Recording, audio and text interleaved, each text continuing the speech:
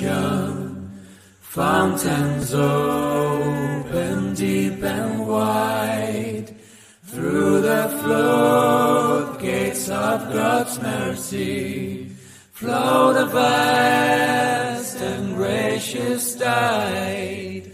Grace and love like mighty rivers, poured incessant from above, and heaven's peace and perfect justice kiss the guilty world in love. Shalom, brothers and sisters. I'm so glad to see you here today. It does look like my camera is a little messed up. Let me see if that helps. Yeah, it looks pretty fuzzy. Do I look fuzzy to everyone? Give me 1 second.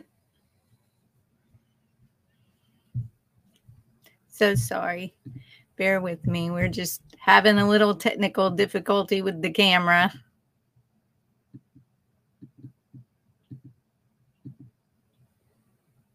There we go. And that's pretty normal for me on a Friday morning, a prep morning. Hope you can see me now. Good morning, everyone in the chat. Brother Leigh, Sister Catherine. I'm so pleased to see you here and enjoy your Shabbat that you're getting ready to go into in a couple of hours. Welcome, Wirewool and Judy. So lovely to have you here. And it is prep day, and I'm always by this day of the week pretty over the week. So I am definitely ready to be on my Shabbat and have some rest. It's a nice, cool, crisp morning here in Tennessee. Fall showed up in a day rather than coming in slowly. It was just all of a sudden fall. So that's pretty nice. I enjoy the season changes. It's just usually there's a little lead up to it. So today, after much prayer, I thought after our show last night, going into a little deeper, are we just making noise, or are we speaking the words of truth the way that we should? Are we giving Yahweh and those around us our authentic self? And it's something I think we all struggle with. One thing I've learned both as a child growing up and as a parent of 4 children is that sometimes in conflict, we say things because we think what we're saying or what we've chosen to say is what the other person wants to hear, but not necessarily the truth of our feelings. It's the easiest way to avoid conflict, to avoid the argument or deal with an uncomfortable situation. We make a choice to say one thing, but secretly mean another. It is an undermining of our true, authentic self in an attempt to cut some corners instead of just saying the hard words, just having the hard talk and admitting the truth of the matter. Sometimes it's because we love that person and we don't want to offend them, or it's because we're already offended by the person and maybe we even have been harboring a grudge against them and just don't care to take the time to be truthful. So we say things we don't mean while harboring those ill feelings. And the problem is, even when we think we are hiding the truth of the matter, our ruach tells on us. There really is a ruach or spirit of offense alive and well in this world. We see it thriving everywhere. You can't hardly watch the news or look at social media for a second without seeing the vast and ever-growing ocean of offense. And it goes hand in hand with grudge holding. I've known people in my life that'll hold a grudge until the end of time.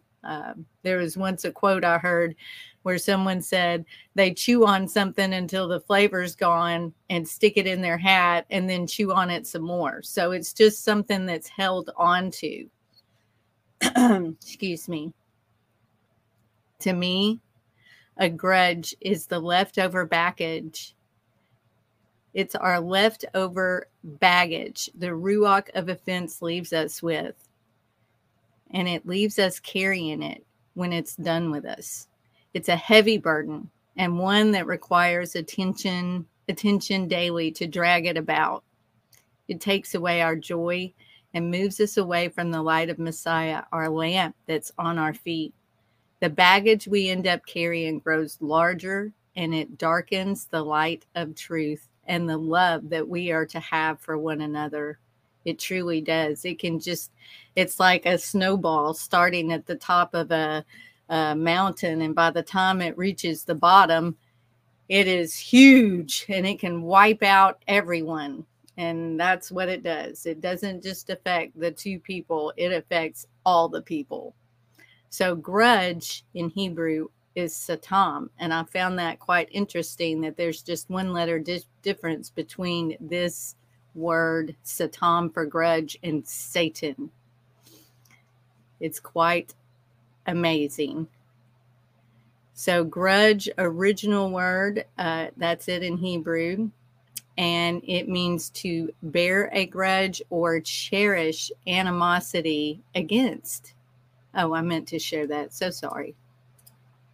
That's what you were trying to tell me. My husband's helping me. He was pointing. I had no idea.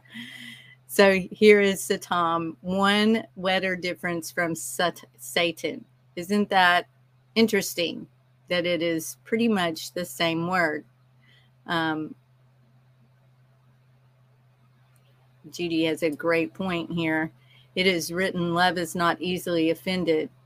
That's true. We're to be slow to anger. And I have to say that out loud to myself quite frequently because we're so easily influenced. I am as well. But I found this definition pretty interesting, that it's to bear a grudge or cherish animosity against. And when you look up animosity, that's hatred. And to cherish something is to give it your attention, give it your love. So that's a pretty scary thought there. And then I wanted to look at offend, and it's in the Greek here, which another interesting correlation is scandalizo, which is very close to scandal or scandalize. And it literally means to entrap or trip up. So that spirit of offense that's raging around the world everywhere, it's everywhere. It is literally the spirit that is entrapping you in this situation. It is. It's trapping you within this offense. And like James said here, I say this all the time. I've said it for years. It's been something like a motto, I guess. But when you're looking to be offended, you will always find something offensive. And that's true. It's so true. When you're looking for it, it's going to be there. And Brother Leigh says some people just need to hold on to it and have that drama in their lives. And there truly are those that need that. Can't be happy in the calm. They need the storm. That's true. That's absolutely true. But it takes us away. That spirit of offense entraps us and we're stuck. I have definitely been trapped in that. And this is just a list I prayed on and thought what would be the easiest quick steps to deal with the spirit of offense. And I did a lot of research. There's a lot of different suggestions out there. So I kind of compiled this with the things that I've researched and studied out. And the first thing is to acknowledge being hurt by someone's words or actions. Talk to them. Give them a chance to address the offense. The second one is don't involve others without serious consideration and prayer, because the more people involved is more potential damage to now more people. And we are not to backbite. We're not to try to get people on this team or that team. We're all part of the body. We're all on the same team. Number 3, pray for your grieving spirit and the other person. Because if you have felt an offense, if you've been offended, you're hurt. And you need to cry out to Yahweh. He will hear you. Ask him to show you the truth of the matter, to help you through it. And then pray some more. Because the answer to everything to me is to pray. Anytime I have anything going on in my life that is taking away my joy, taking away my ability to act and behave like Yahusha, and that means to care for every single person, there shouldn't even be a thought of, I like this person better than that person. I'm going to give this person my support and not that person. And if that is how you're feeling, then I suggest praying even more. I'm my authentic self all the time. I am what you get. When I'm reaching out in our Telegram groups and I'm saying I love you, I mean it because I've been that person that had no one on my side. So when I say it, I mean it. And if I say it, I mean it. And that's kind of what this goes in line with. Say what you mean, and people can handle it. I promise you. And number 4 is the hardest one. And it was the hardest one for me for so long. Walk through forgiveness, even if you don't feel it, because Messiah says forgive 70 times 7 times. I have forgiven things that I thought I would never be able to forgive or even live through, much less forgive the perpetrator. But I did it. I did it because Messiah said to do it, and because I quit holding on to that baggage, that grudge. And there are some things, I promise you, that can be done to you or that you can live through that is going to make you feel like you're under 5,000 pounds of weight. And the minute that I put it down at the foot of the cross and asked Yahusha to take it, the lighter I became and the easier forgiveness became, because he could forgive those who were doing him that harm. I can forgive those that have done me harm because he already forgave them. So who am I to question his forgiveness? It's not mine. I can't question if him forgiving someone that hurt me was, should he have done that? That's not my business. My business is just to forgive like he did. I'm not ever questioning him. There's just no way that I'm going to question him. I may have done that in my past life. And I say past life because that changed when I baptized and gave up all of those things. Now, it doesn't mean that I'm not going to have down days, that I'm not going to struggle with thinking this person doesn't like me or that person's mad at me. It just means I am not holding a grudge against anything ever, because I'm not questioning his forgiveness for everyone, for others. So in 1 Corinthians 13:1-7, this is the way of love. We have often, James and I, reflected on these verses. There was a song we used to listen to a lot that has these verses within it. And in the early time when we were digging into scripture, it really made us think about things. So here we start in 13:1. Though I speak with the tongues of men and of angels and have not love, I am become as sounding brass or a tinkling cymbal. And though I have the gift of prophecy and understand all mysteries and all knowledge, and though I have all faith so that I could remove mountains and have not love, I am nothing. And though I bestow all my goods to feed the poor, and though I give my body to be burned and have not love, it profits me nothing. Love suffers long and is kind. Love envies not. Love does not vaunt itself. It is not puffed up, does not behave itself unseemly, seeks not her own, is not easily provoked, thinks no evil, rejoices not in iniquity, but rejoices in the truth, bears all things, believes all things, hopes all things, endures all things. So here in these verses, we see love is just love, and you can't hold a grudge and hold a grudge and hold love at the same time. You can't. Continuing 1 Corinthians 13, 8 through 13. Love never fails. This hangs on my wall downstairs because love never fails. But whether there be prophecies, they shall fail. Whether there be tongues, they shall cease. Whether there be knowledge, it shall vanish away. For we know in part, and we prophesy in part. But when that which is perfect is come, then that which is in part shall be done away with. When I was a child, I spoke as a child. I understood as a child. I thought as a child. But when I became a man, I put away childish things. For now we see through a glass, darkly, but then face to face. Now I know in part, but then shall I know even as also I am knowing. And now abides faith, hope, love. These three, but the greatest of these is love. So we see there, we have to abide within faith, hope, and love. The greatest is love. The greatest thing we can give to one another is love. So let us strive with all our ruach towards unity in the body of Mashiach. In Ephesians 4:1, I therefore, the prisoner of Yahweh, beseech you that you walk worthy of the calling wherewith you are called, with all lowliness and meekness, with long suffering, forbearing one another in love, endeavoring to guard the unity of the Ruach and the bond of peace. There is one body and one Ruach, even as ye are called in one hope of your calling.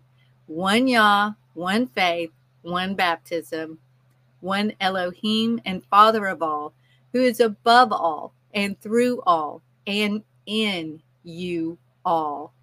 But unto every one of us is given grace according to the measure of the gift of Mashiach.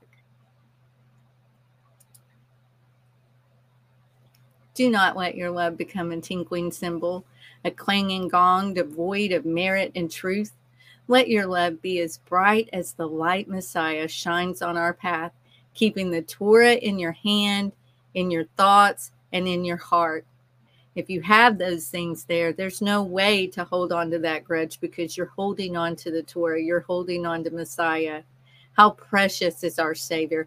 How precious is his love for us. In 1 Peter 2:20 through 25, for what glory is it if when ye buffeted for your faults, ye shall take it patiently? But if when ye do well and suffer for it, ye take it patiently, this is acceptable with Elohim.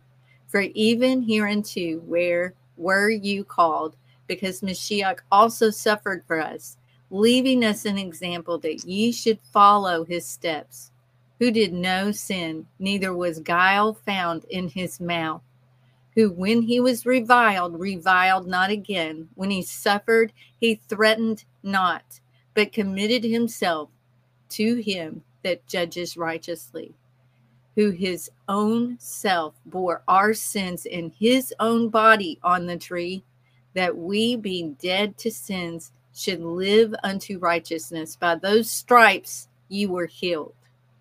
For ye were as sheep going astray, but are now returned into the shepherd and overseer of your souls. So as we see there, we are returned, just like James and I discussed last night. In this season of Teshuvah, we are to return to him humbly. And that means letting go. For the longest, after the movie Frozen came out, as I was starting on this walk, often I would sing that song in my head anytime I felt like I was hanging on to something that wasn't mine to hang on to. And I would just sing, let it go, and just let it go. It's that easy to just set it down and let it go. It's not serving any purpose at all. And I wish there was a way to blast that out to the world, just let it go, let it all go. But we know that with everything, there's a time and a season, and whatever is happening around us in our world is because it is the will of Yahweh that it's happening. So we have to keep Yahusha as the lamp on our path. And like I said, keep the Torah in our hand, in our thoughts, in our heart, and Messiah will shine the light on our path, even in the darkest days, even in the darkest days. So you're not alone. We love you so much. I'm praying that you have such a wonderful prep day and Shabbat, that you are able to continue on this in this season of Teshuvah as we approach the Day of Atonement. And then after that will be Sukkot.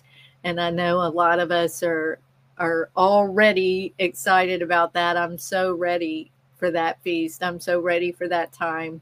But right now, the important part is to return to our first love, and to go through this season where we're letting things go and just returning to him and letting him be our everything, because we're his everything. So I hope this has blessed you today, and I hope you have the greatest of Shabbats. Thank you so much, and shalom. On the mount of crucifixion, fountains open deep and wide, through the floodgates of God's mercy, flowed a vast and gracious tide, grace and love like mighty rivers, poured incessant from above, and heaven's peace and perfect justice kissed the guilty world